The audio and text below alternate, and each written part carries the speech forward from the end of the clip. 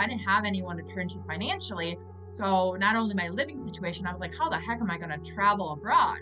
And I changed my money mindset. And it was really through that I was able to save enough money when I graduated after 2 years.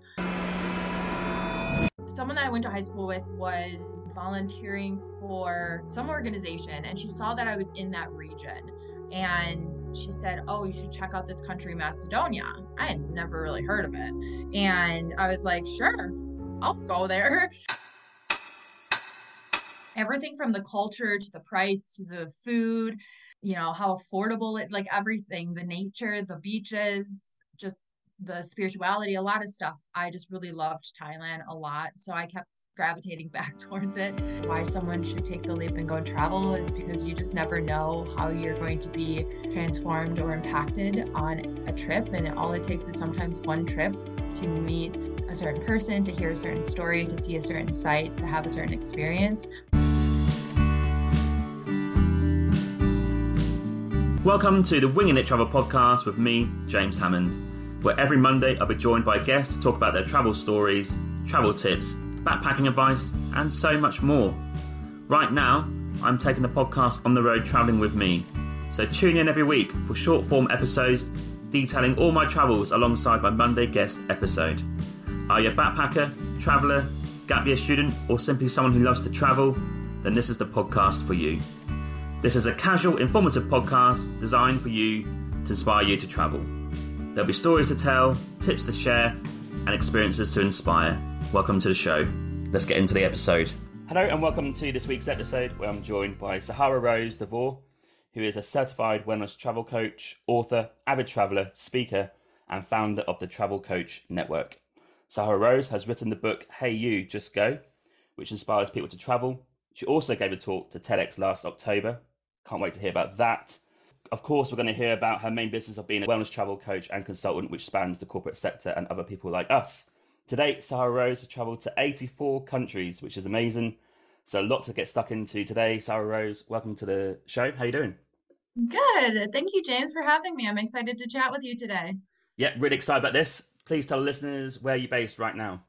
Yeah, well, I'm back in my hometown of Milwaukee, Wisconsin. Yes, I've been around the globe, but I'm back to the cold and back to my hometown in the States. Are you a Milwaukee Bucks fan? Basketball? Yeah, I'm not like a crazy fan, but I Right. do love watching the games. They're a good team. Oh yeah, awesome team. Champions for years ago, right? So yeah. That's kind of where I found out about Milwaukee, actually, if I'm honest. I didn't know much about it before then. Yeah, I was gonna say Giannis put Milwaukee essentially on the map. I was in Israel one time and sitting on a rooftop in Tel Aviv, and a guy from Greece was sitting next to me, and I was like, usually I say like Chicago or somewhere in northern Yeah. US, and he's like, I'm like Milwaukee, and he's like, Giannis, yeah, I know. I was just in Greece over Christmas and they've got all Giannis shirts everywhere. Yeah, I Like heard no one that. else, not even Michael Jordan, just Giannis. And I was speaking to a few locals and they obviously know the Yeah. Bucks because of Giannis, which is pretty cool. Yeah, no, it is awesome. Okay, so early life, we're going to get stuck into your travel bug, how you got that going. Where did you grow up early doors? Yeah, I mean, I'm from here and I grew up with as an only child to a single mom, and we were in a very middle class family. My grandmother's was from Mexico, so we were a very small family, and my grandfather's side of the family was from the French region of Canada. But most of his family was scattered elsewhere. So I grew up in a smaller family. We didn't travel very much at all. Our version of travel was we got in the big family van and drove every summer down to the south of Texas and then over to Mexico to visit my grandmother's family who lived in southern Texas and Mexico. My mom says we went to Canada, but I don't really remember that one. Yeah. But that was our extension of traveling when I was younger. I didn't think twice about people going abroad or all these other countries around the world until I got a bit older. Do you know what? That's a familiar story with a lot of Americans who come onto the podcast, especially about getting in the van, driving somewhere. That's quite a popular thing to do. The gas in the US is so cheap compared to like Europe or here. Here's not too bad, Yeah. but like Australia, New Zealand, real expensive. But here in US, it just seems to be the viable thing to do, at least. A little bit, yeah, a little bit cheaper, but also the US is so vast. It's Mm, such a big country and it's expensive to fly. So that's also why I traveled abroad more, and we can talk more about that than I had in the States. I haven't traveled that much of the States because it cost me like twice as much to mm. travel within the States than to go to another country. So, and so yeah, since my family didn't we didn't have very much money growing up, that there was no concept. My grandmother passed away a couple of years ago, and she was never on a plane in her life. Oh, Like wow. no one in my family flew. No one in my family traveled for business. Like no one was a traveler. So I have no idea. I'm an anomaly of my family. Do you know what? We have exactly the same story. Oh, really? My mum was a single mum growing up. I saw my dad, obviously, the weekends or every weekend, whatever it was back in the day. But they have both never travelled on a plane, only internally in UK. And that'd be driving, of course. Flying, you wouldn't really fly in UK because it's so small. You just drive to anywhere you want to go. So yeah, we do have similar stories in terms of like it's quite hard to work out why are we doing what we're doing now compared to what if you actually looked at the history and looked at the family. Hmm. Even like none of my family even went to university. So like when my sister and me went, that's the first time. No one ever owned anything. Like very poor, like lower middle class family. So it's Hmm. very different growing up to what it is, I guess, now for me. Complete polar Yeah. opposites. So it must be the same for you. Like, do they understand it as well? What you do? Um, no, the majority of my family don't get why I was traveling so much, but I think a lot, but that isn't just from my family. I noticed that a lot in my hometown and Mm, my state. A lot of people from the States in general don't travel very much abroad, at least. And so, but that never, I don't really care. I don't shape my life for other people. So, um, whether my mom supported me and that's all that mattered, and she traveled quite a bit with me too. I flew out many places throughout my travel, so that's all that really mattered to me most. yeah, again, familiar with me. I took mum to Athens in December because I thought she needed a break, and she agreed. Yeah. So she came along for 3 or 4 days. That was great. I'm trying to convince my dad because he's never flown, never had a passport. He's getting older now, obviously. Trying to convince him to go abroad on a plane, but he just won't do it. Yeah, yeah, I can understand, but it's traveling abroad, especially, and traveling as much as we have, it's not for everyone. True. And you step into a different persona when you do travel. I know that when I would come home from a trip, from a long backpacking trip, I'd be like, who is that girl and how did she do it? But as soon as I packed my bag and I got back to the airport, I like snapped back into this persona, this character of mine, where I was this solo wanderer around the world where I could take care of myself and figure things out and everything like that. So it's not easy and it's not for everyone, despite, traveling the world sounds so desirable by so many people, but it's really not for everyone. Yeah, and I talk about this a lot on the podcast in terms of how would you get someone to maybe travel somewhere different externally, abroad if you like. But I was like, try and get someone in US to go to Canada. That's the first step, right? There's going to be like small differences. It's going to be fairly similar, but at least it's somewhere new, not totally comfortable, but you'll be fairly comfortable getting into like the foreign customs of another country, and then you can sort of branch out. If my Yeah. dad came to Canada, I mean, it's not going to be too much of a shock compared to England, right? But if you go to, Yeah. I don't know, Borneo from US, yeah, you're going to be shell shocked. Yeah, it's baby steps for people. I first started, I know we're going to talk about this, was in Ireland, but I firmly believe that everyone should travel it to some extent in their life because traveling in general really shapes who you are and can really help and heal you in so many different ways. But I definitely don't recommend people who have never traveled to go to like Myanmar for the first time or India Yeah. for the first Oh time if yeah. you haven't Yeah. gone to a place where you're a bit more familiar with, just the way of living and stuff like that. Okay, I've got a question about that further Yeah. on about the culture shock, and I want to hear what if you had one before. But before we get stuck into that, where did the travel bug interest in travel really come into the fore growing up? Yeah. I was recently asked this question of like, where did my wanderlust really stem from if I didn't grow up knowing about Yeah. travel and didn't really experience it or wasn't exposed to it.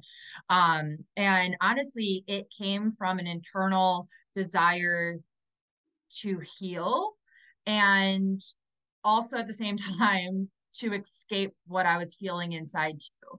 And we hear that often with traveling is like people escape. well, go on an escape or escape away or like get away. But it's like, what are you actually escaping from? And that was where my feeling for travel was coming from. So when I was in third year of university, I changed parts of the states and went back to the region where I'm from.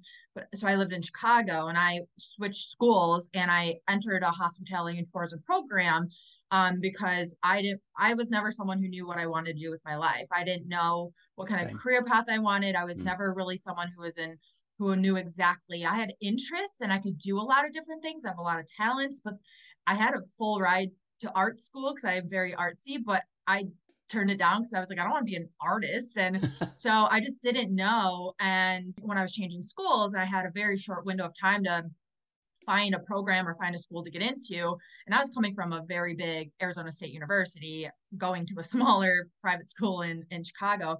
And I came across this tourism and hospitality program. I was like, hey, travel sounds cool. I've heard of this thing called backpacking before. I'll check it out and see what it's all about. And it was in that program I was very inspired. I learned a lot about the tourism industry. There's a lot of foreign exchange students in my class who talked about how many countries they've been to. One of my main professors made a big imprint on my life, and we're still friends to this day. And I was just inspired. And I said to myself that very first day in that program, I was like, I'm gonna figure out a way to travel abroad. But at the same time, I was also a broke college student working several jobs just to pay the bills in expensive Chicago, which is not even as expensive as it is now. But I was still paying quite a bit. And I didn't have anyone to turn to help me with money or anything. My mom was having a lot of difficulties, and which is why I moved back to my region because she was going through a divorce. So I didn't have anyone to turn to financially.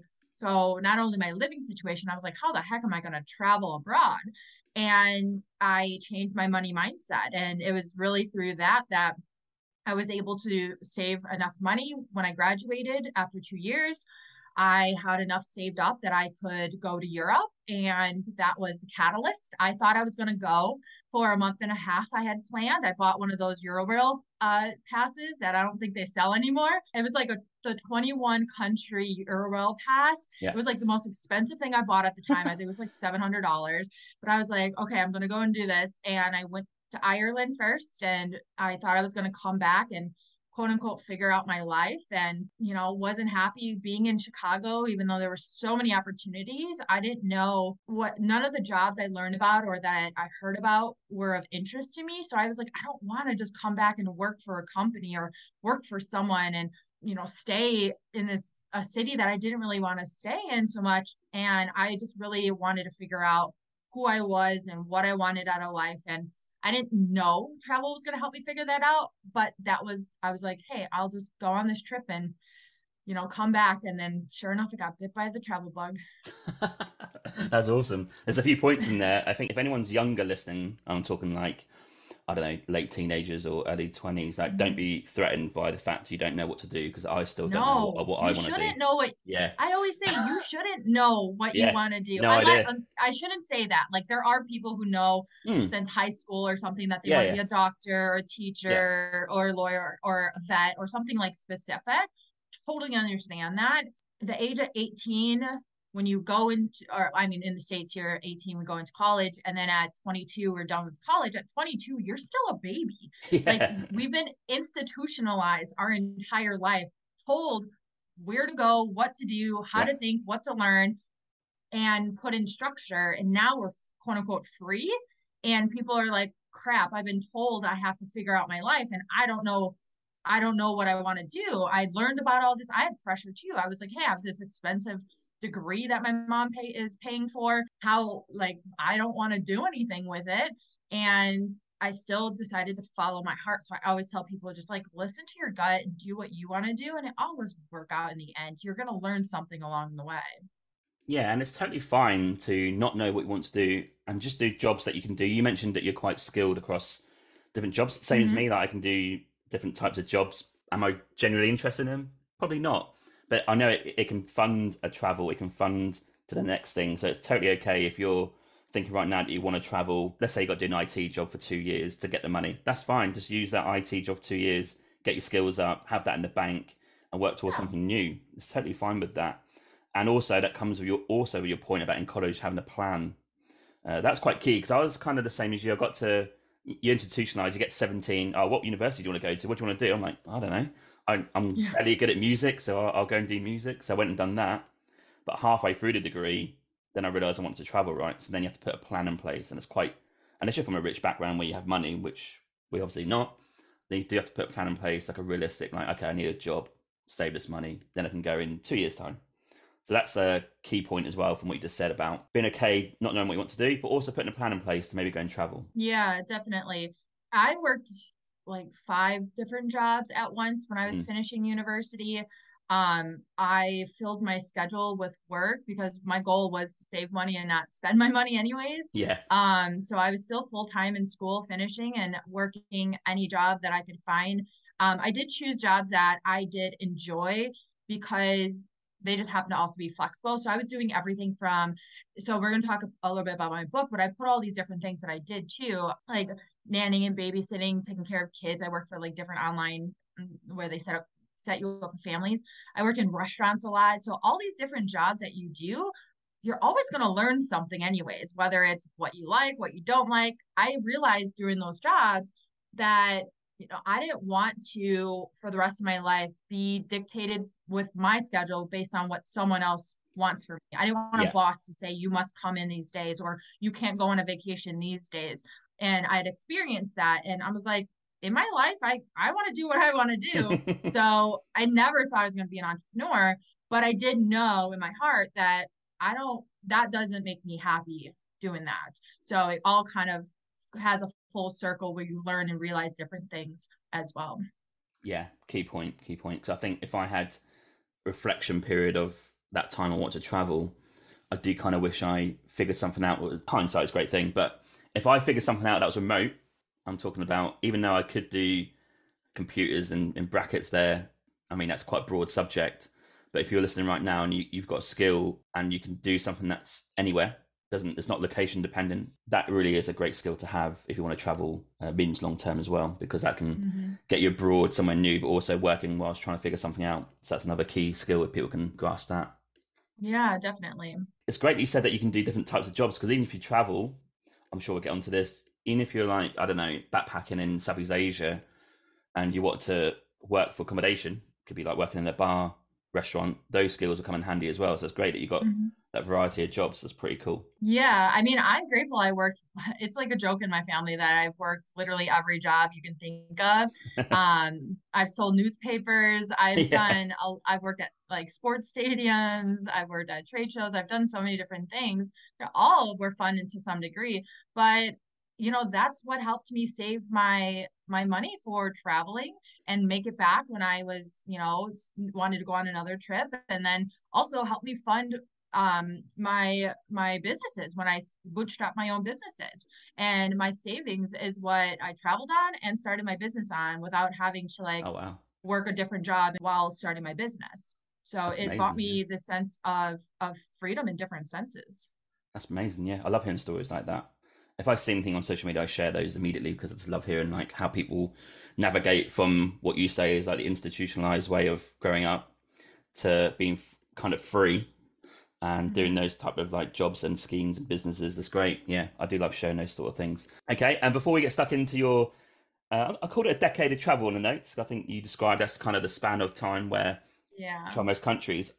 Is it okay to ask about quite important subject in college? You did suffer some panic attacks and also slight bits of Yeah. depression, and how that maybe can affect your future going forward. Like, how did you overcome that to go traveling? Yeah, so I've always struggled with a generalized anxiety disorder, and it got worse when I was in college because I was overworking myself because Mhm. I had a main goal in mind, but also working in the restaurant industry. I was in very high-end, expensive restaurants in Chicago that were nuts of all hours. So I wasn't sleeping properly. I wasn't taking care of myself properly. I didn't know how to say no to a shift, and granted, I made a lot of money, but at the same time, I wasn't, putting myself first. But so my anxiety was getting worse. But it was also the fact that I was, had these pressures of like, school's finishing. What do I want to do? Where do I want to live? the city's so expensive, stuff like that. So I started suffering from some anxiety attacks during that time. And essentially, I realized that this lifestyle, enough is enough. I made the money I need, and I, did had the goals in mind that I reached. And now it's time for me to go and do what makes me truly happy, which is travel. So I was working for it, and my gift to myself was to go and, explore the world and to give myself time and grace to figure that all out.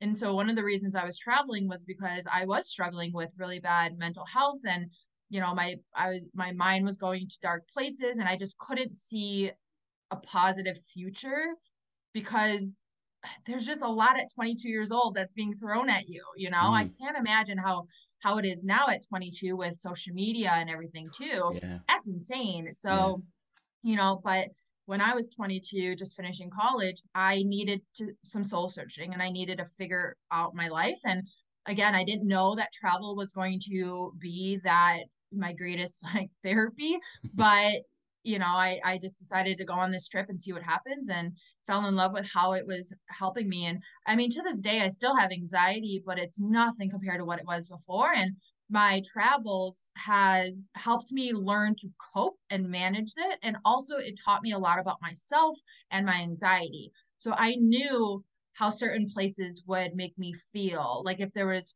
too many people around, or too chaotic or too noisy of a city. And so I would always really go to places where there's bodies of water, where I love quaint little non-touristy towns where I can just live like a local.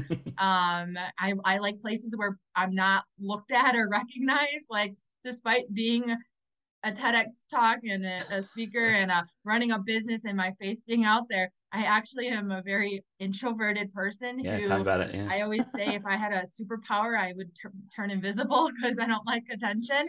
And I had to learn to manage that because I'm a 6 foot tall girl from the States who stands out in several countries around the world. So I had to learn to deal with the cultural differences of, being looked at and stared at and stuff like that. And wasn't my favorite part of travel, but it helped me manage my anxiety and find, ways to cope and stuff. It's like the lessons that you learn when you travel, right? I don't know when you must have traveled pre-smartphones, right? Because I traveled first Yeah, really yeah. pre-smartphone. I don't want to harp on about it like too much Yeah. because fairly long time ago, but that did make a difference. Because imagine you're traveling for the first time now with your smartphone. I just think it maybe wouldn't be as surprising for you. You might have seen like a reel on Instagram about Bangkok and like, oh yeah, I saw that, and it's just not as surprising. What will be surprising is the life skills you needed to navigate a place, right? And how to maybe barter in some Asian countries or try and figure out where to stay. So you do learn those lessons. But back when we traveled Yeah. then, it was even more of a lesson in life, really, about, oh God, I have to do that. I need to do this. I need to say this. It's quite interesting. Yeah, but I'm a big believer in the way that travel used to be because I was like that. When I started traveling, I had a flip phone that didn't turn on for service, and Yeah. I literally knocked on accommodation doors to see if they had a bed for me to sleep in. There was no booking.com, there was nothing, Mm. an app.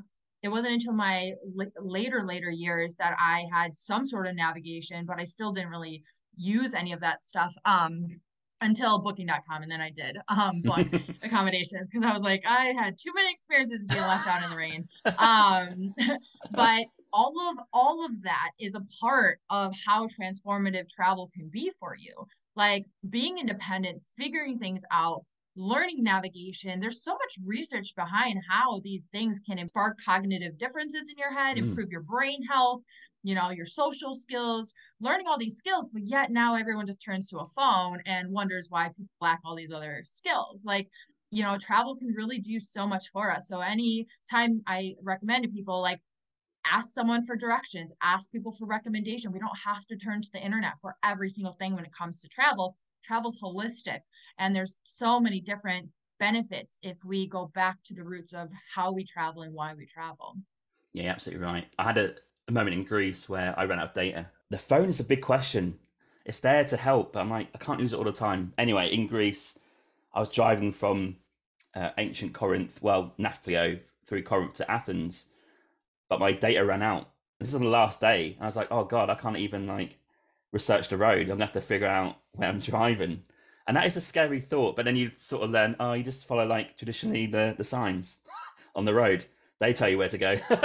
And then when you They're get to there the for a airport, you have to reason. like remember where you went, and it was fine in the end. But that sort of like hour and a half, 2 hours where I could just log onto my phone or even stop and check it. That was a bit scary. I was like, oh, this is what it's like 10 years ago.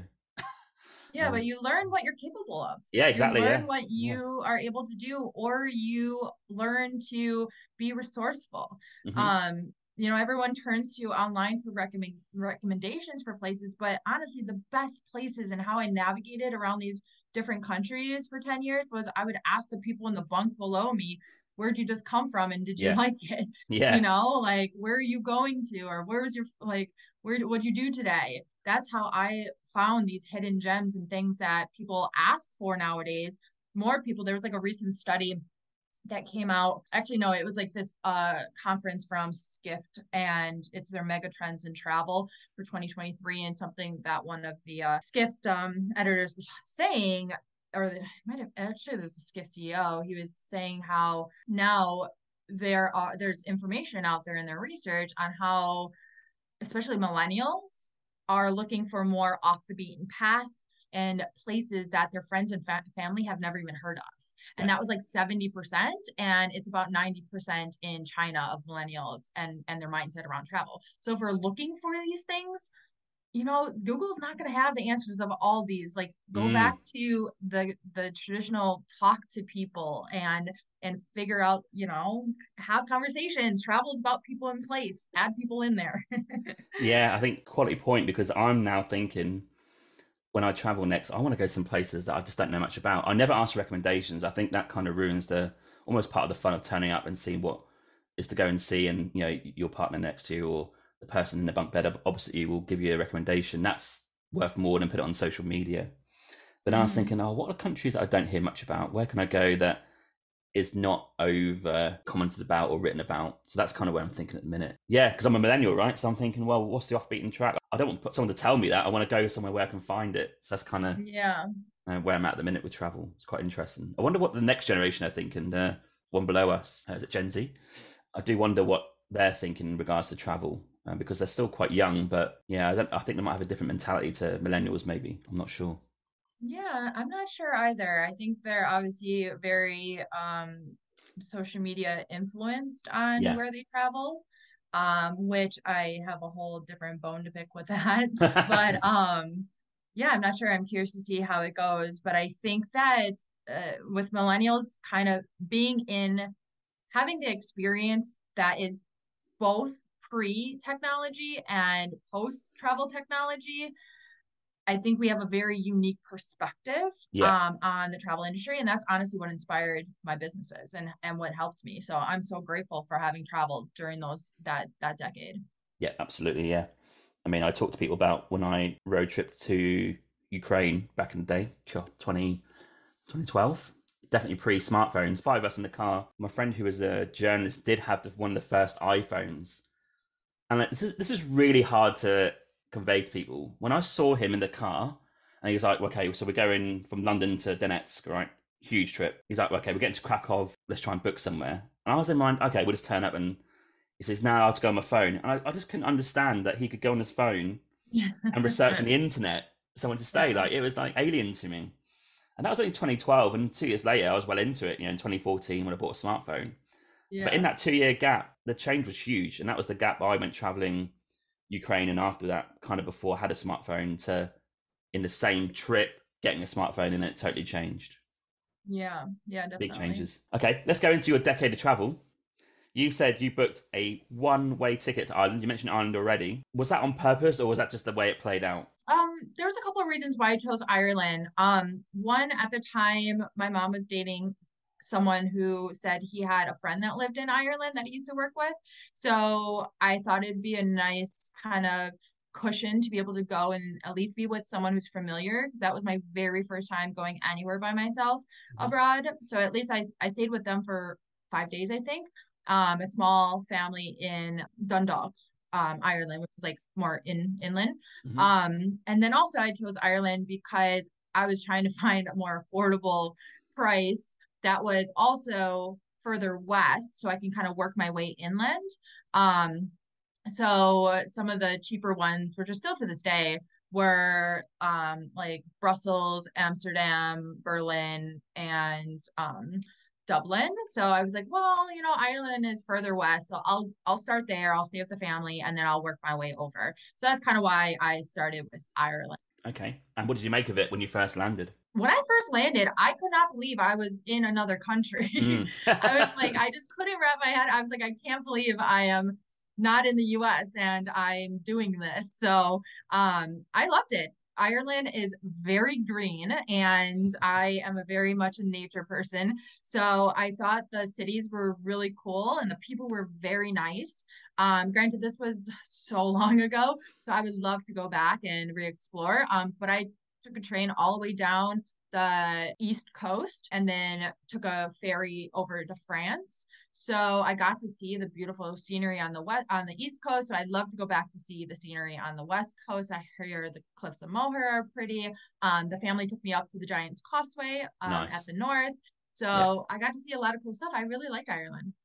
Nice. And did you plan to always kind of stay there for, I don't know, was it a week or not too long before definitely moving on to somewhere new that maybe wasn't English speaking? Was that your idea, maybe to go and test out a France, for example, where different language, different No, type of I culture? didn't think of language Mm. as going to be a barrier or something that I necessarily. I speak Spanish, but I don't speak any other language. Mm. But I never really thought about would it be difficult or, I'm also not really a language person where I want to learn all these different languages. I'm not very great at remembering all of them. You think I'd be able to like know something in every language. Um, but I forget it all. No, that language didn't really have an impact on my travels. Okay. And for this Europe portion, how long was that in terms of time? That was a month and a half that I went first. And that was just the Western Europe. Then I went back home and I realized I want to go somewhere. It was during the holidays when I came Yeah. home. I came home for Christmas and I said, you know what? I kind of want to go somewhere tropical. So I repacked my bag and I went to Central America for 2 months, 2.5 months. Wow. And then I just kept on going. Okay, before Central America in Europe, did you ever suffer any culture shock at that point? I don't think so. Mm. I don't really remember any country really having culture shock per se because I'm just a very open-minded and Mm. accepting, and it's not saying that people that do experience it are not accepting. I'm just such a go with the flow that things don't really phase me that much. I mean, language. I remember one time, my very first night in Paris, when I got off the ferry, I was just in awe that I was in Paris, and I had always heard about people backpacking Europe. So I was like, oh, I'm not going to have troubles finding an accommodation. Mm. And sure enough, it was like 11 o'clock at night and it was starting to get dark and I had nowhere to sleep. And I could not find anywhere that said hostel. And I thought people stayed in hostels. Yeah. And so I went into a hotel and the guy at the front desk, I said, is this a hostel or can you tell me where it is? And he's like, this is a hotel. It's a hostel. And I was like, no, it's a hotel. I need a hostel. He's like, this is a hotel. I'm like, no, it's too expensive. I can't afford this. And so he got frustrated with me. So there was like language barriers Yeah. with that, but I don't know if it was like a cultural thing or not, that he just didn't know what I was trying to say. So I found some very nice girl on the street, a younger girl, and she let me sleep in her mom's attic. Oh wow. See, they always turn out all right, don't they, these stories, normally. Yeah. There's always something around the corner. What were some of your maybe highlights of that 1 month and a half in Europe? Like, what was some of the maybe a city or a place or a few of the countries? What do you say was your favorites? Yeah, someone that I went to high school with was volunteering for some organization, and she saw that I was in that region. And she said, oh, you should check out this country, Macedonia. I had never really heard of Oh, it. yeah. And I was like, sure, I'll go there. She said, I stayed in this place called Lake Ohrid. So I made my way there and I fell in love with this little town and I didn't want to leave. I was going to stay for a couple days and I stayed for like a little over a week. And Macedonia is like almost off the beaten track for Europe. Even now, Yeah, people say, "Ooh, yeah, yeah. yes, that's somewhere different." Yeah, definitely. I also remember like my first trip, I really liked Munich. It was during the winter time that I was there, but I remember Munich having some really cool architecture Mm. that really stood out to me too. It was just like, I don't know, Germany in the Christmas time is always just a really pretty place to be.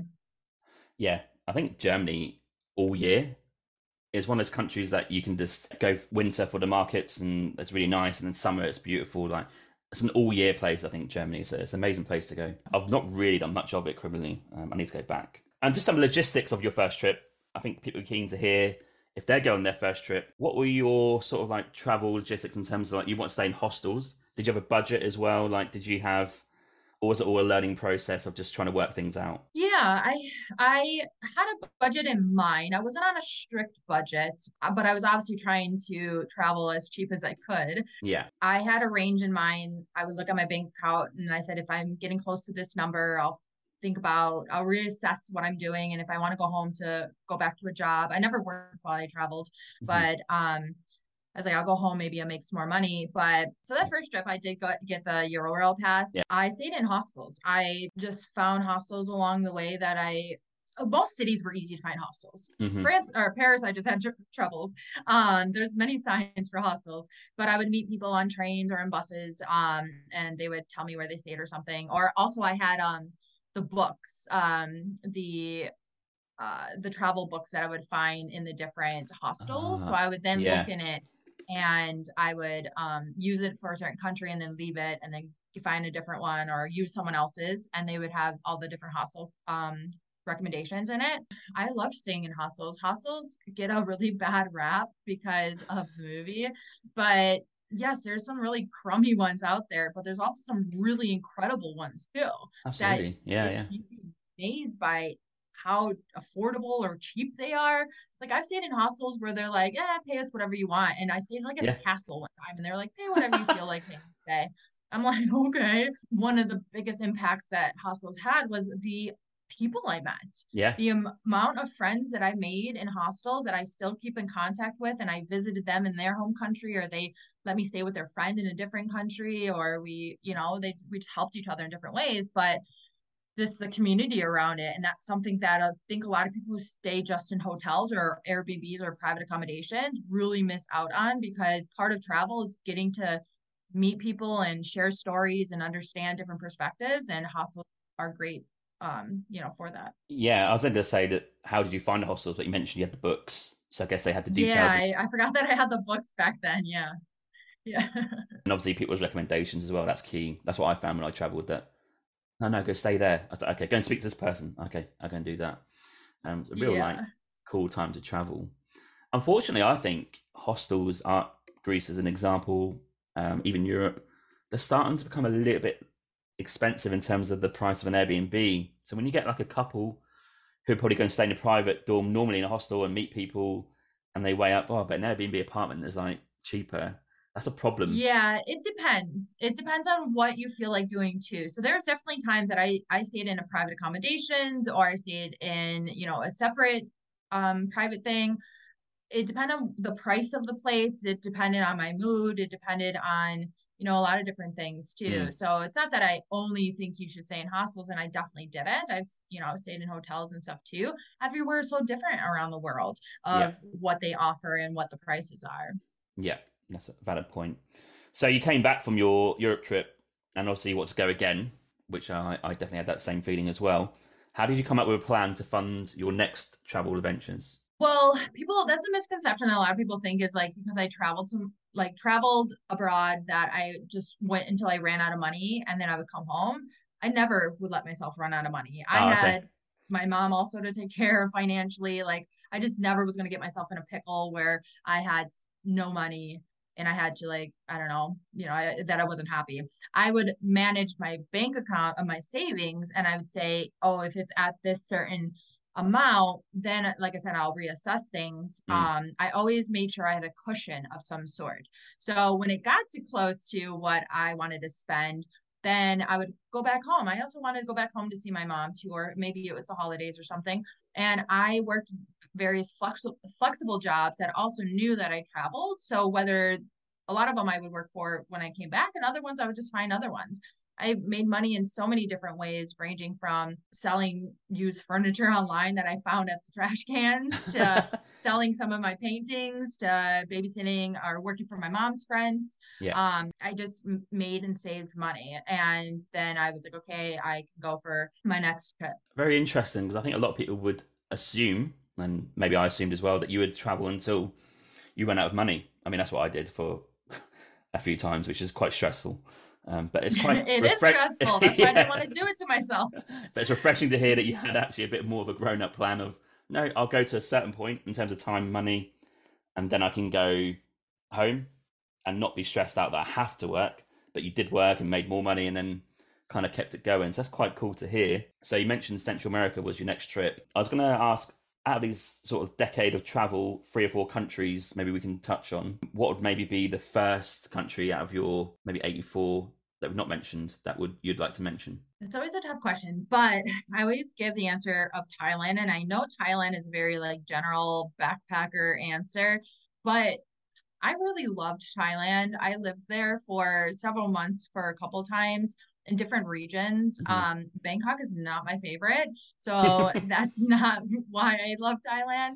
But Old Phuket town is a town that I accidentally booked at and didn't realize I was staying there until I got there. And then I was like, where am I? And I fell in love and didn't want to leave. And Yeah. actually had my mom and her friends come explore it with me. But everything from the culture to the price to the food, um, how affordable it, like everything, the nature, the beaches, just the spirituality, a lot of stuff. I just really loved Thailand a lot. So I kept gravitating back towards it.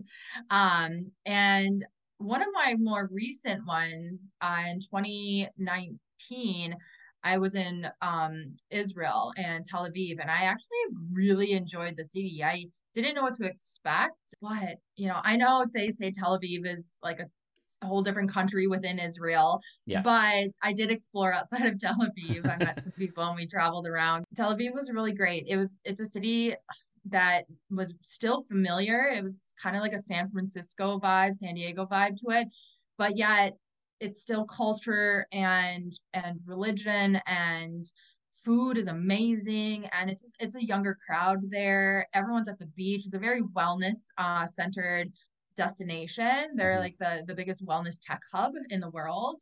Oh wow. So everyone has this like healthy lifestyle, and just really liked it. Okay. And for Thailand, you explored, I guess you went back a few times, like the whole country.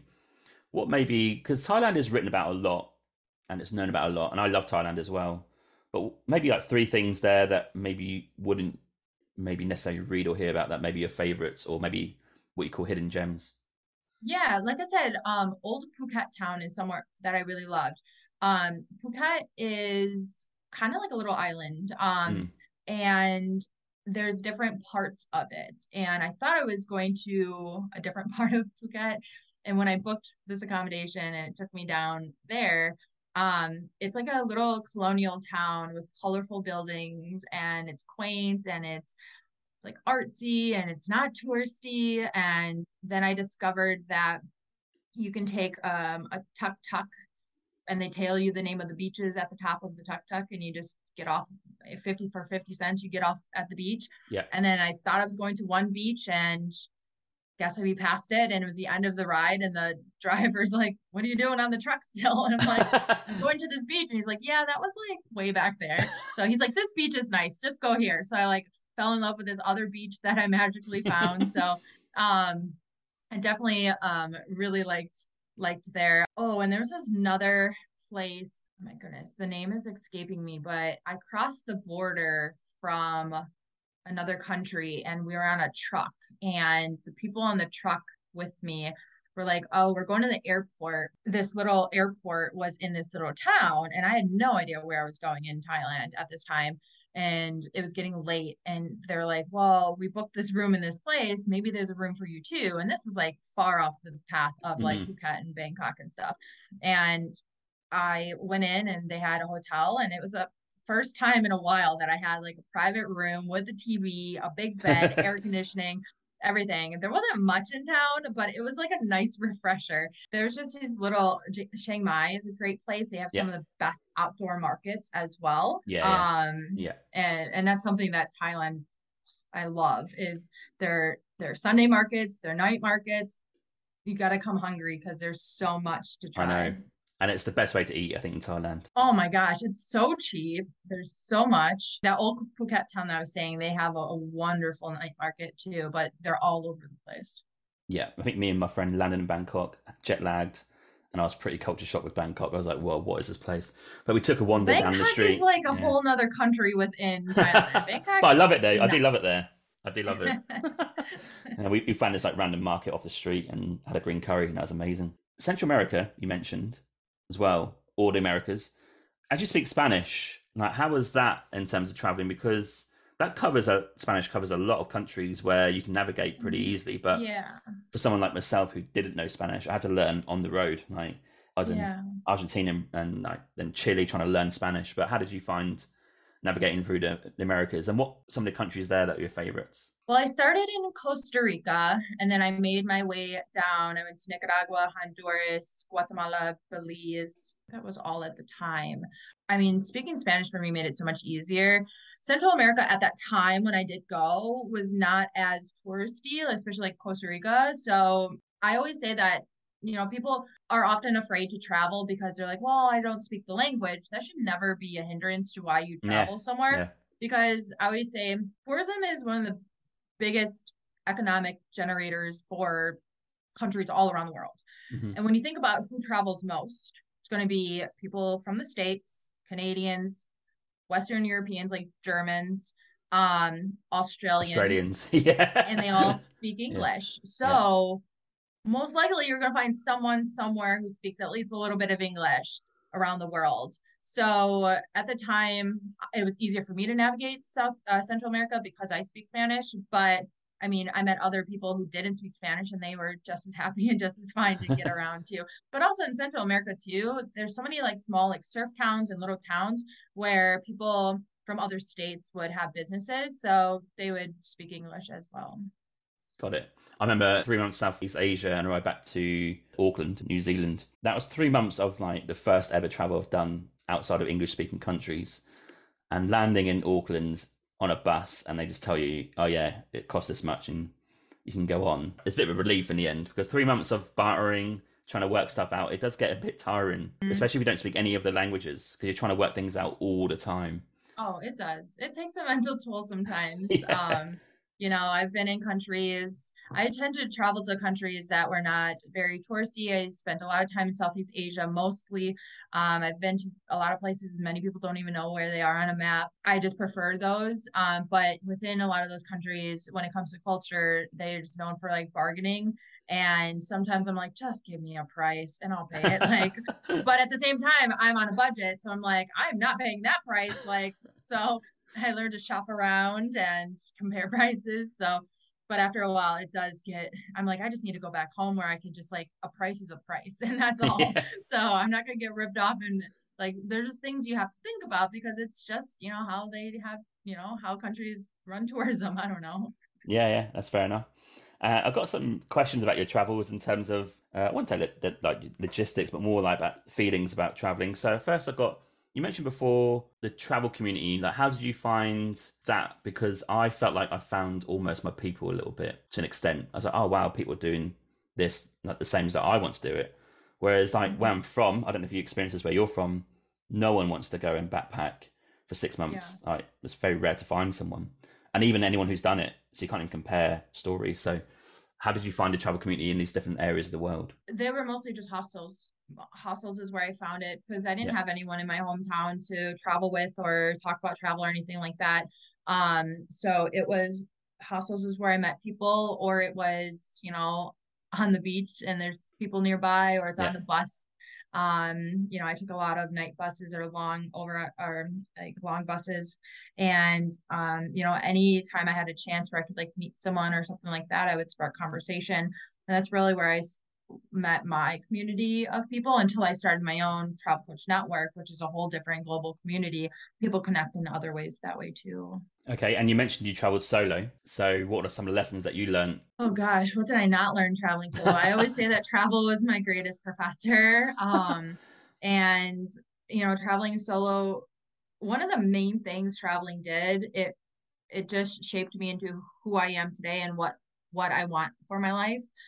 It gave me the perspectives that I had on other culture and people, and the compassion and the empathy I have for humans and animals. And it inspired me for my business ideas by learning about the industry and getting to understand, why people travel and what it does for people. And then, it built lifelong memories for my mom and I together. And it created experiences that impacted me that I'll carry for a lifetime. And it really it added a lot to who I am, like everything from like recycling to I've been to the slums of Mumbai Mhm. and saw where a lot of the recyclables go that are packaged from different countries, and one little person sitting in the corner hunched over separating by color. I'm like, so if I see someone throw something in recycling that doesn't Yeah. belong there, I'm like, you don't even know. So it's just so small things like that too. So it taught me what matters in life and what doesn't matter. It taught me material things don't matter. Some of the happiest people around the world have very little material things.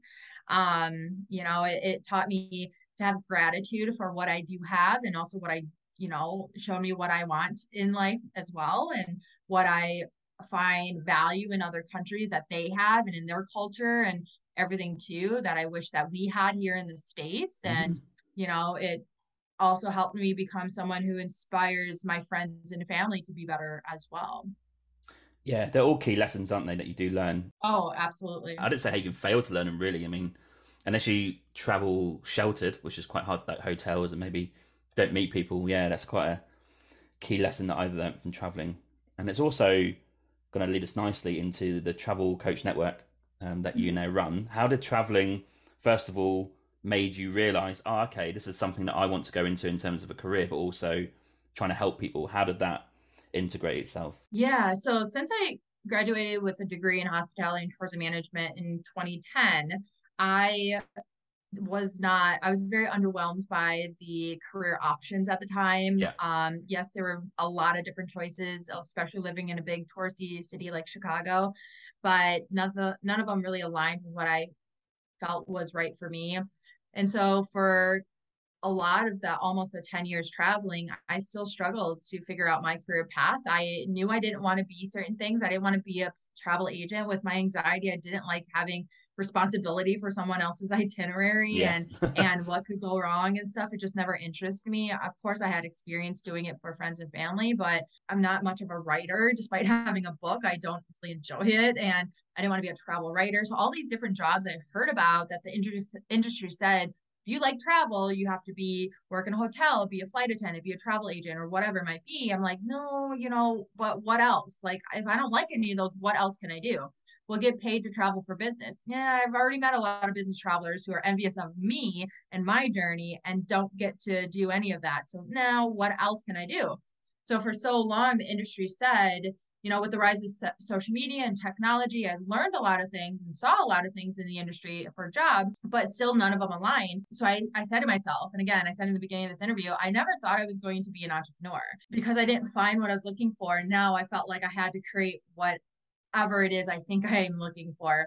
And when I gave myself grace and said, by the time I'm 30, I'll wait till I'm 30. When I'm 30, I'll quote unquote figure out like my career path. And sure enough, 30 came around and I was in the north of Spain, and first time I ever brought a small laptop with me. And I opened it up and I was like, okay, how would you start an online business, or what online businesses do people do or make money online? I was just Googling all these things. And I came across the coaching industry was really booming. I was like, wow, this is like, there's a lot of different types of coaches out there. I never thought of that before. And I said, that's it. I want to be a travel coach. I didn't see it anywhere. I didn't hear it anywhere. I didn't care that I didn't see or hear it anywhere. In my heart, I was like, kind of combines everything that I've been trying to look for. And so I was like, well, what do I want to do as a travel coach? And my passion was helping companies. I wanted companies to realize the value that travel has Mm. because I saw problems in the industry while I was traveling of people quitting the 9 to 5 to travel, quitting the corporate job to Yeah. travel. And I said, well, this is a problem for companies. Like, don't they care? Mm. Like, I saw people, the burnout epidemic that was happening in the workplace and people just starting to travel. And I was like, well, if people are turning to travel, why are companies not paying attention to it? Yeah. So I just started researching for a couple of years. I dove into research on corporate wellness and the wellness benefits of travel. That led me into like the business travel burnout epidemic that was happening and all these different things. And I built my wellness travel coaching business to target companies of different sorts. But then at the same time, when I started talking about wellness travel coaching, I had other people online reaching out who were like, oh, what is travel coaching? I might be interested. I might be already doing that. I didn't have a place to send them to because I was kind of Yeah. figuring and building it my own. Not saying I was the first one to do travel coaching, but all I had found, I didn't actually Google it. I didn't Google travel coaching until after I registered my business and I kept getting a couple questions about travel coaching. I was like, hey, like, I'm sure they would have gone to Google first before messaging me. So let me go to Google and see what comes up. And the majority of what came up were travel coach buses. And there was a couple, I remember there was like an article from 2010, because at the time it was 2018. And there was an article about like the potential growth of travel coaching. And just there was a couple of people. But it was mostly like travel agents also saying travel coach on their websites, Yeah. but that didn't stop me. And it clicked, and I said, I'm going to create a platform for travel coaches to learn how to become one and grow and build their own business that aligns with what they're looking for in their life, just like what I am doing for my own, because I struggled for so long to figure out my career path in travel. And that was kind of the catalyst in 2018 and 2019 to both my wellness travel coaching and also the Travel Coach Network. Right. So how do you go into business and help them with the travel aspect? Do you advise like in terms of like maybe offering, I really don't know much about it. So is it like sabbaticals or is it like paid leave? Is it trying to encourage teams to go and travel together and work remotely somewhere? Like how would you go in and help those businesses? Yeah, so I do a couple different things because the companies all do something differently. Yeah. So when it comes to corporate wellness, what I do, I'm more on the education side of things. I'm more of the consulting side of things, than the actual travel coach. I want to make more of be the person that makes the impact across the companies, versus the facilitator of the travel coach, and that's why I built the Travel Coach Network. But what I do is for corporate wellness is help them figure out what does their vacation policies look like, Hmm. what does their company culture look like centered around travel and vacations, what do they offer, whether it's sabbaticals. Now that remote work is on the rise, there's a lot of talk with companies trying to up level their team engagement and company culture and keep people connected that are Yeah. dispersed around the world. And then business travel, I've paved my path in the business travel industry. And just like there was a burnout epidemic happening in the workplace, there was also a burnout epidemic happening in the business traveler industry that were Okay. among their road warriors, which are people Yeah. who I guess they define who take more than 12 trips a year. They were traveling so much that they were having, all these medical issues and mental health issues and, burnout and all this different stuff. So I was diving into this research and realized all this. So I take what I do for corporate wellness and apply it towards business travel and give different tips and education on how they can choose certain suppliers to like hotels to put their people at, or what kind of tips can their business travelers do, like taking a walk by a body of water, by taking a break by being outdoors, if they have time to volunteer in the local community, different stuff by immersing them in the location. And then as I grew my business, I have a lot of different other types of tourism and hospitality companies reaching out, like hotels who are looking to think outside the box with wellness experiences. Oh yeah. Because my belief is Mm. always that wellness travel stems far beyond gyms, yoga retreats, wellness centers, and Yeah. spas. Yeah. I have a lot more of a holistic approach to travel wellness.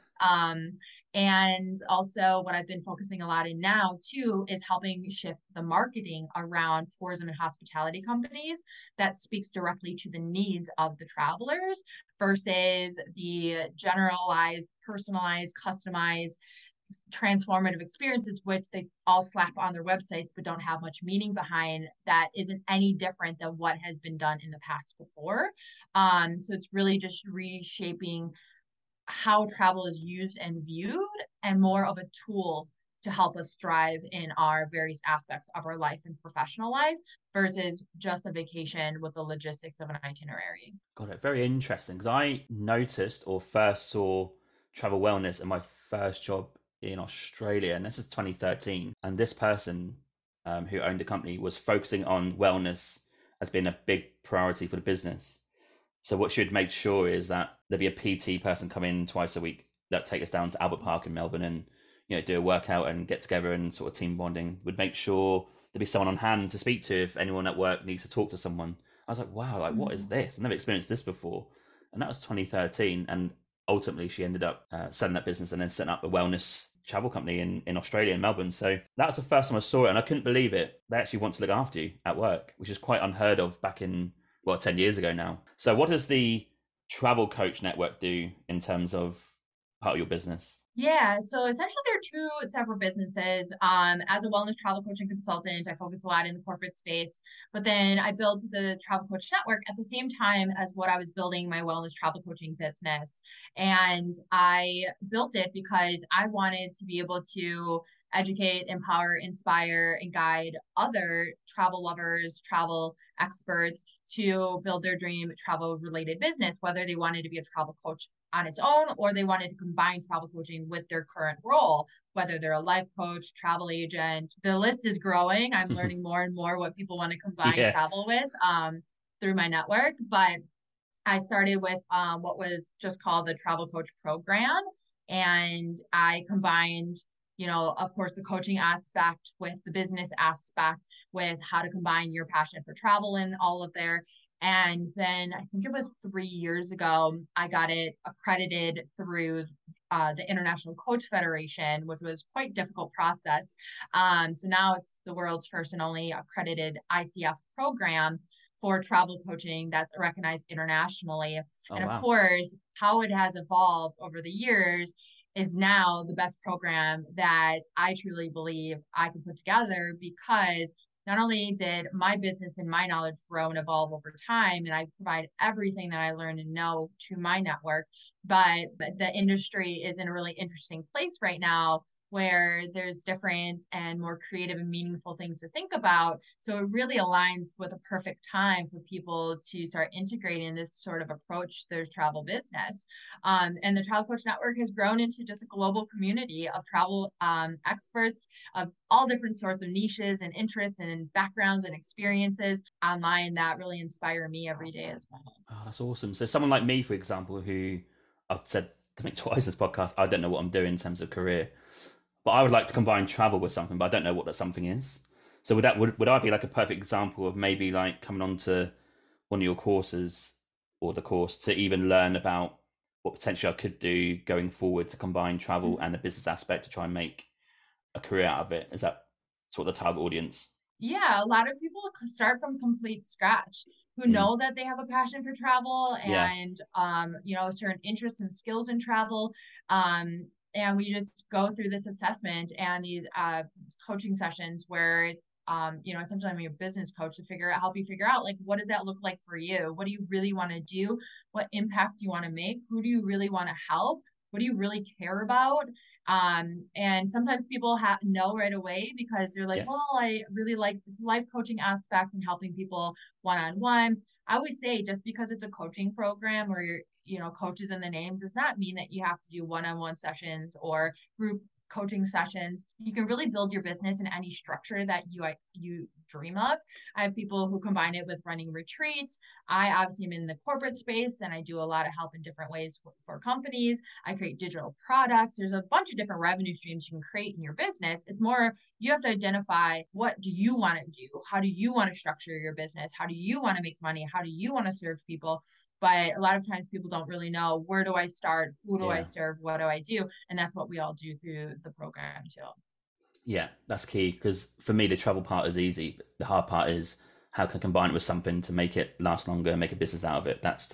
For me personally, that's the tough question that I don't know the answer Yeah, and that's okay. It takes time. And what I always say to people who don't really know, one of my favorite things to do, because this helped me a lot, was what I say, do your research. Whether it's a certain industry that you think you're interested in, like when I noticed a problem in the industry of people quitting their corporate job, and I dove into research on what are companies doing, I fell in love with that whole concept. But if you do your research by reading articles and watching webinars in the travel related space or any industry you might be interested in, if you can find a void, a problem, a shortage in it, then that could be your aha moment. You can either do something better than someone's already done, or you can fill a void where there's a void that exists.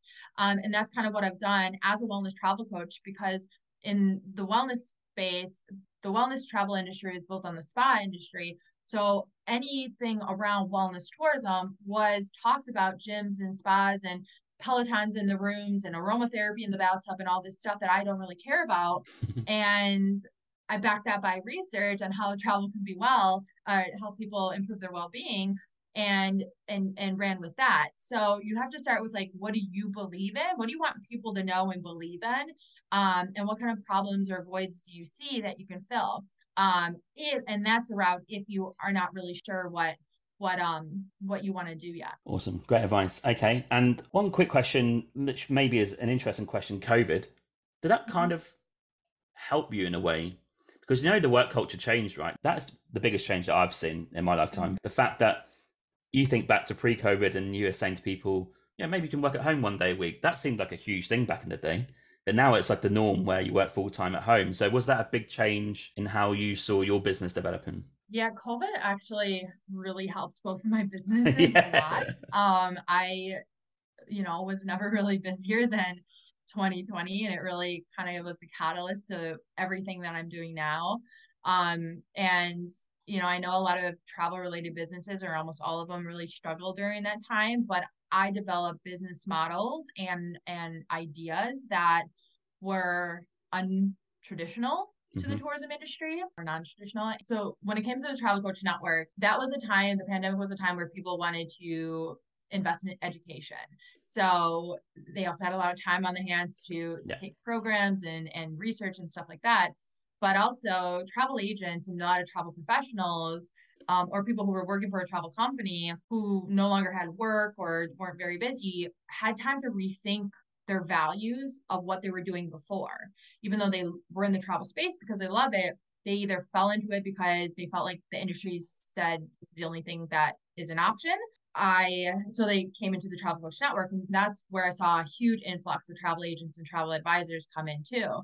But then on the other side of my corporate side is in wellness travel coaching, concepts like wellness, sustainability, all of these were catapulted to the forefront of what companies now say they care about. Yeah. And that's not going to go away. And the whole thing of remote work, which I already knew was going to happen in the space, is now something that companies are trying to figure out. How do they make this, longevity in their company? It really helped the travel and tourism and hospitality space in general, despite, all the negative things that happened in it and at that time. If it didn't happen, things like transformation through travel, or this new holistic approach to wellness travel, or a regenerative tourism, or responsible tourism, or sustainable tourism, all of these topics would be like a slug, like dragging behind, because that's what was happening pre-pandemic. I was in the wellness travel space, in the business travel space, and they were like, yeah, wellness, sure, maybe. We know we have a burnout, but we'll see what happens. Oh, that's interesting. Fast forward, pandemic happens and everyone's like, yep, wellness, great, let's go. So it's like it lit a fire under these really important topics that people cared about the whole time, but corporations didn't. Yeah. So now there's more opportunity and more creativity and more innovation and more thinking outside the box. And that those years also companies, business owners, CEOs, all of these executives had time to listen to what other people were saying and talking about. So it was a really great time to just get your message out there. And so because of all of that, it really helped my business. Yeah, I think corporations were, I would argue, a bit scared because for the first time, the employee gets a say now. Well, okay, I'll go to this company because they offer this wellness perspective. They can say no now, whereas before maybe they're a bit stuck. But now there's more choice. Like if you've got companies adopting this approach and they're offering you a better package for the same job, and you've got a corporation that doesn't change, then I think a lot of people are going to go, well, do you know what? I'm going to go over there. And that's a big Mhm. shift in mentality in Yeah. business, I think. Yeah, absolutely. People have more choices than ever before. Yeah. Um, and not only in what job to work for, but how to spend their time and how they make money. So there's more opportunity to make money online than ever before, and Yeah. that's not going to go away. True. So these are all things that companies need to think about. They think that remote work was like a temporary thing that people wanted for a little bit, but I was like, that was happening pre-pandemic. And Mm. now people who thought it was so far out of reach for them had a taste of it and they're not going to go back, or they're going to have some sort of hybrid of it. It's just something that, there's a reason why we're struggling with this great resignation where companies are struggling to Yeah. get people back to the workplace because, give people a taste of flexibility and freedom. And, you know, there was an article as well that came out that showed that when it comes to tourism, that this is the same one about the millennials are caring less about material things and more about experiences and how they spend their time and where they choose to go, and how long they travel for. So it's very true. Traveler behavior has changed and the industry has changed and the world has changed and humanity has changed. So companies, whether they're tourism and hospitality or they're just companies in general, need to start, looking at the bottom line a little bit differently and looking at what value and investment really mean. Yeah.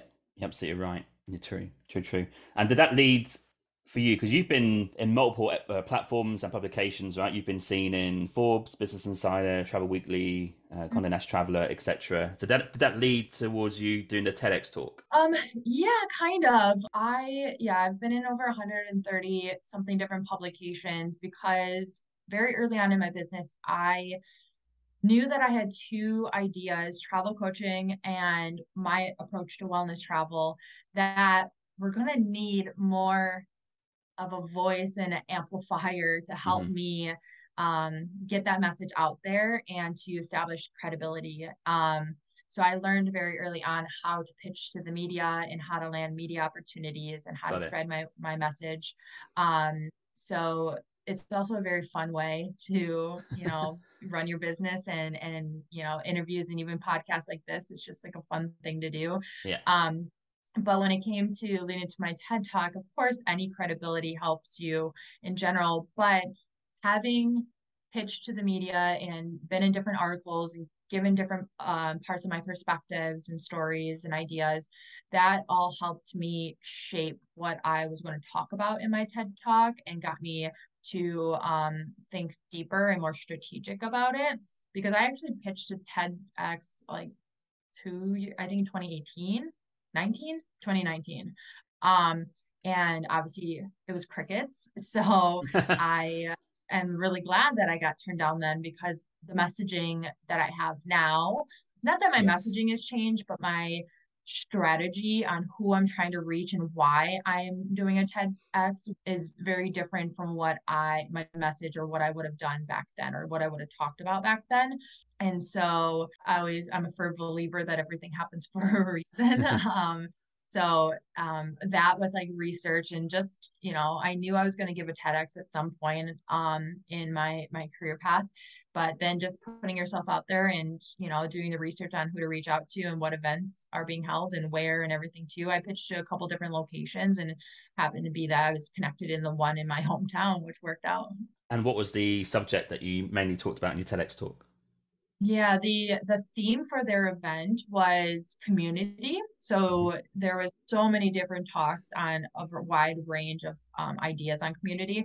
But for me, I was obviously going to make it travel related. So my subject was how embracing travel can help build happier and more united communities, both in and outside of the workplace. Okay, and that can be found, I guess, on YouTube or their Yep, TEDx it's on YouTube. website as well. Yeah, it's on my website, and it's also my website, sahararose.travels.com. It's on that one. And it's on YouTube in their TEDx. So you can just put in Sahara Rose TEDx. My quick question about TEDx is, how did you get onto TEDx? So you do pitch to them with an idea of what to Mhm. speak about. Yep, yep. So I came across their website that said what the theme was and the date was. And so I pitched the idea. I don't remember if they had, I don't think they didn't have a form. I would just send it to the contact Hmm. of what my structure of it would be. And I didn't hear back for a really long time. So I was like, I for sure did not get it. And that's okay. Yeah. And then sure enough, one day I had the email. Wow. Okay. And what was the experience like, actually, very quickly, about getting up on stage and talking? Like, how did you find that? Well, I speak a lot already around the nation for different associations. So I speak a lot for the Global Business Travel Association. I speak for ProcureCon. I speak virtually for a lot of events, on stage for different events. I host a lot of events myself, so I'm pretty used to it. It wasn't that it was a presentation and the stage, it was just the fact that it was a TEDx that Yeah. was more nerve-wracking than anything. Yeah, it's a name, right? Okay. Yeah. Okay. And the final thing we're going to talk about before we get to where we can find you on social media, websites, etc., is your book, Hey You, Just Go. So this is a book, maybe we can get to know you and about your travels that you mentioned, 84 countries. So is it essentially a travel book in terms of what you experience on the road? So my Hey You Just Go, one of the very first things I did in business in general was write that, was because I had a lot of people asking me how I was able to travel, what tips I have, Hmm.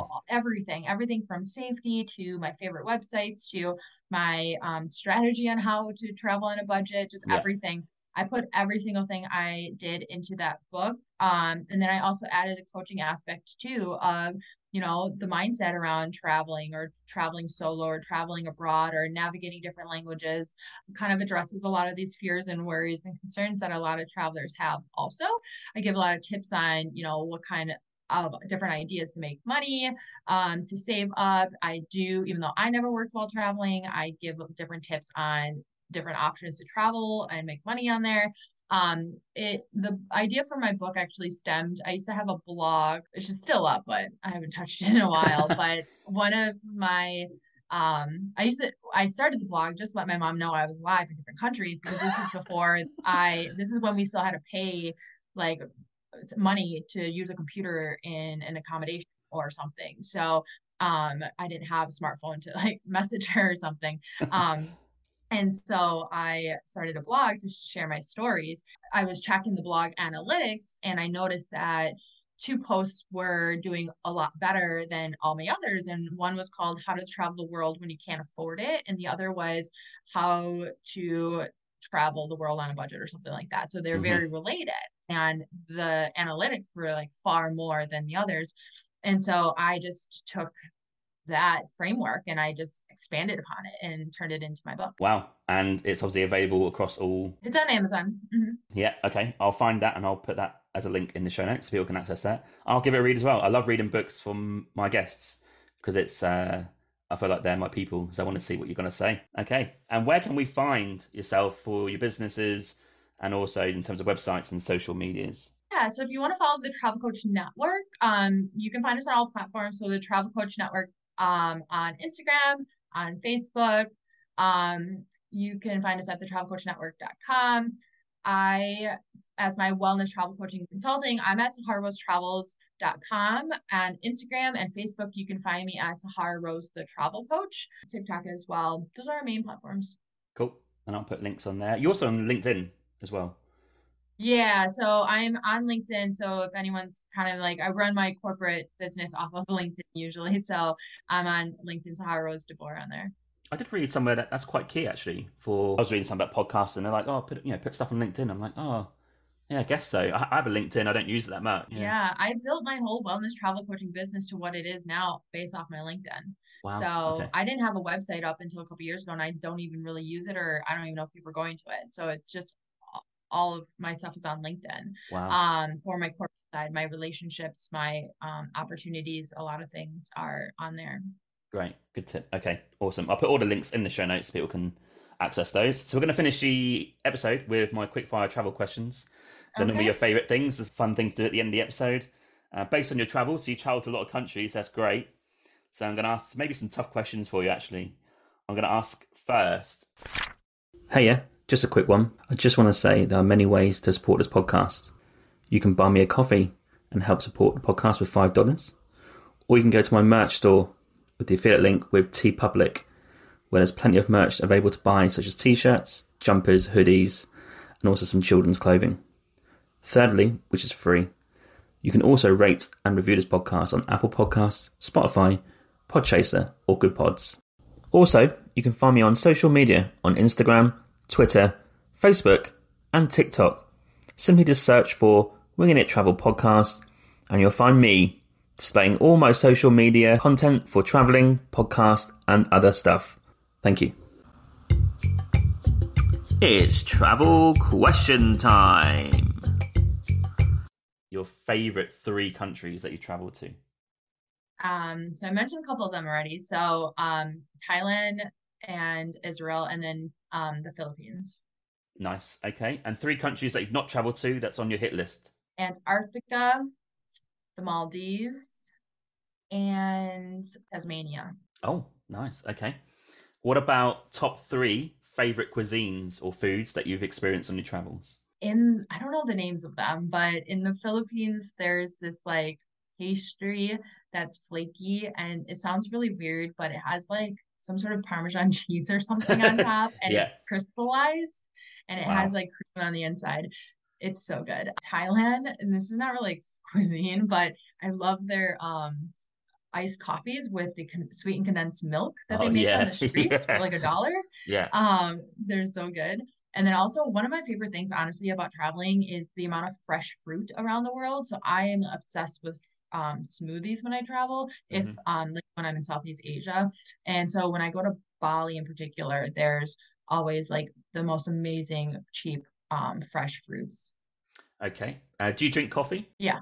Okay. So you can have one city in the world to drink a coffee and watch the world go by. Where are you going to sit? I would do that in a place I find super interesting, actually, of like just people watching is in Vietnam, in Ho Chi Minh City. Oh, wow. Yeah. The amount of things that people do and how chaotic the city can be, that's an interesting place just to sit back and watch.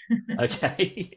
And do you have like a favorite coffee in terms of like a country? Like, is there a country's coffee that's your favorite? Honestly, probably Thailand because it's sweet. I like coffee, but I don't like like the coffee. You like the So sugar? I need sugar and I need cream and milk. I need stuff in it.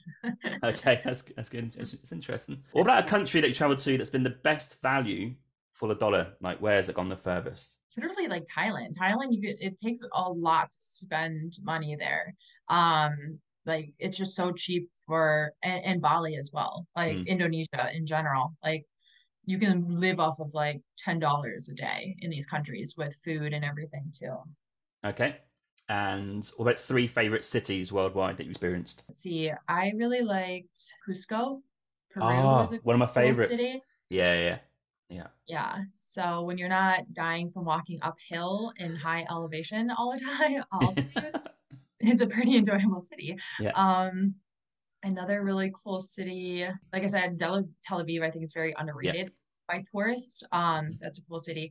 And oh, I was in Bariloche in the southern part, the Patagonian region of Argentina, Yeah, and that is stunning down there with the mountains and the yeah. lake, everything too. That's amazing. Love to go down there. Okay. What is the most unique country do you think you traveled to? Probably Myanmar, Oh, Burma. yeah. Yeah. Yeah, that's quite unique. Okay. And what about a favorite landmark? Can be nature or man-made? The skyline in New Zealand in Auckland Oh, is, yeah. yeah, we took a Yeah. boat to an island and you can see the Look at that. skyline and just being like super cool with the architecture and the building where people bungee jump or jump off or Yeah, yeah, jump yeah, off of it, whatever yeah. that is. Okay, that's cool. And yeah, let's do your favorite lake. I don't think anyone has ever heard of this, but it's called Inle Lake Inle Lake in Myanmar, and Yeah, it's yeah. a very small dirt town. And they have this beautiful lake where I think it literally cost me like $3 for the whole day. I had this private canoe. This guy like canoed me around. But you wake up at sunrise and you go on the lake, and you can't see the difference between where the lake meets the sky because it's like one giant sunset Whoa. color. And it's just so calm and pristine. And there are men who are on these skinny long boats, and they wear these orange jumpsuits, and they carry these like umbrella shaped nets, and it's iconic, and people go to take pictures and stuff. And they're just on the lake. So they paddled me around, and I got to visit the villages that are on stilts, and you go in there and they have different shops of different sorts and stuff too, of things they make. But I thought that's a really cool lake. Okay, interesting. What about one view that you could only see for the rest of time? That's hard. It honestly would probably just be my two options are a beach, a beach person. I'm an Aquarius. I am drawn to water. I love it. But also a lake with the mountains, where like the mountains reflect on the lake. Hmm. And I don't know if that's just more my artistic view that loves it, but I like if you picture like Banff, Canada, where it's like Yeah, reflecting. So I've always unreal. gone to places where I can go and see. So I just love that scenery. Okay. Any travel plans this year? My travel plans now are just mostly domestic travel for speaking, and I do have some in mind, maybe London and stuff for some conferences, Hmm. but I'm getting married this year, so we're Oh, planning on doing Italy. yeah. So maybe Italy will be in there. Dream Depends on how place. busy we are. Yeah. Okay. The final question, which I didn't ask earlier because I thought I'd save it to the end, is there's two pronged to it. So, what is the purpose of travel? And also, if you could give a few lines as to why someone right now listening who's maybe a bit nervous about to go travel or doesn't know how to, like, why should they make the leap and go and travel the world? Yeah, well, the purpose of travel really is to help you define who you are and live the life that you want to have, just because of all the different things it can bring for you. And why someone should take the leap and go and travel is because you just never know how you're going to be transformed or impacted on a trip. And all it takes is sometimes one trip to meet a certain person, to hear a certain story, to see a certain sight, to have a certain experience that could be the catalyst to either your life changing, your idea for a business, like anything can happen and you just never know. So the world is just too small to stay in one place. And I think the more that you travel, then the more well-rounded and more enriching your life can be. That is a great way to finish the episode. So, Sahara Rose, thanks for coming on. I've learnt a lot, and I genuinely mean this. I think what you're doing in terms of your business, combining travel with a certain aspect of business and that combination is something that I'm definitely looking into. And you are someone that I will be following very closely and will probably even contact you about the next steps, even taking on your courses or whatever it is. Because I do think that's the next step for me. So, thanks so much for coming on, sharing what you're Me. up to in terms of travel and your business and getting to know you. It's been great. Yeah, likewise. Well, thank you so much for having me. Thank you so much. Thank you. Thank you for listening to my Winging It Travel podcast episode today. You can find me on Instagram at James Hammond Travel or Winging It Travel Podcast. You can search for both. I release weekly clips of this podcast episode, as well as photos from the last 8 to 10 years of my travels. You can also follow me on TikTok, Facebook and Pinterest by searching Winging It Travel Podcast. I do release daily content to do with travel and the podcast throughout the week. Also check out my website jameshammond.org. There's content about myself, my travels, and there's also a newsletter sign up as well as a contact form. Finally, please rate and review the podcast on Podchaser. This is my platform of choice. Alternatively, you can rate this on Apple or wherever you get your podcasts from. This really helps the podcast gain a bit of traction for the future in terms of guests and content. And I'm glad to see that you guys are listening out there, reviewing it and enjoying the content so far. Stay safe, stay humble, keep listening, keep traveling, and I'll catch you soon. Cheers, James.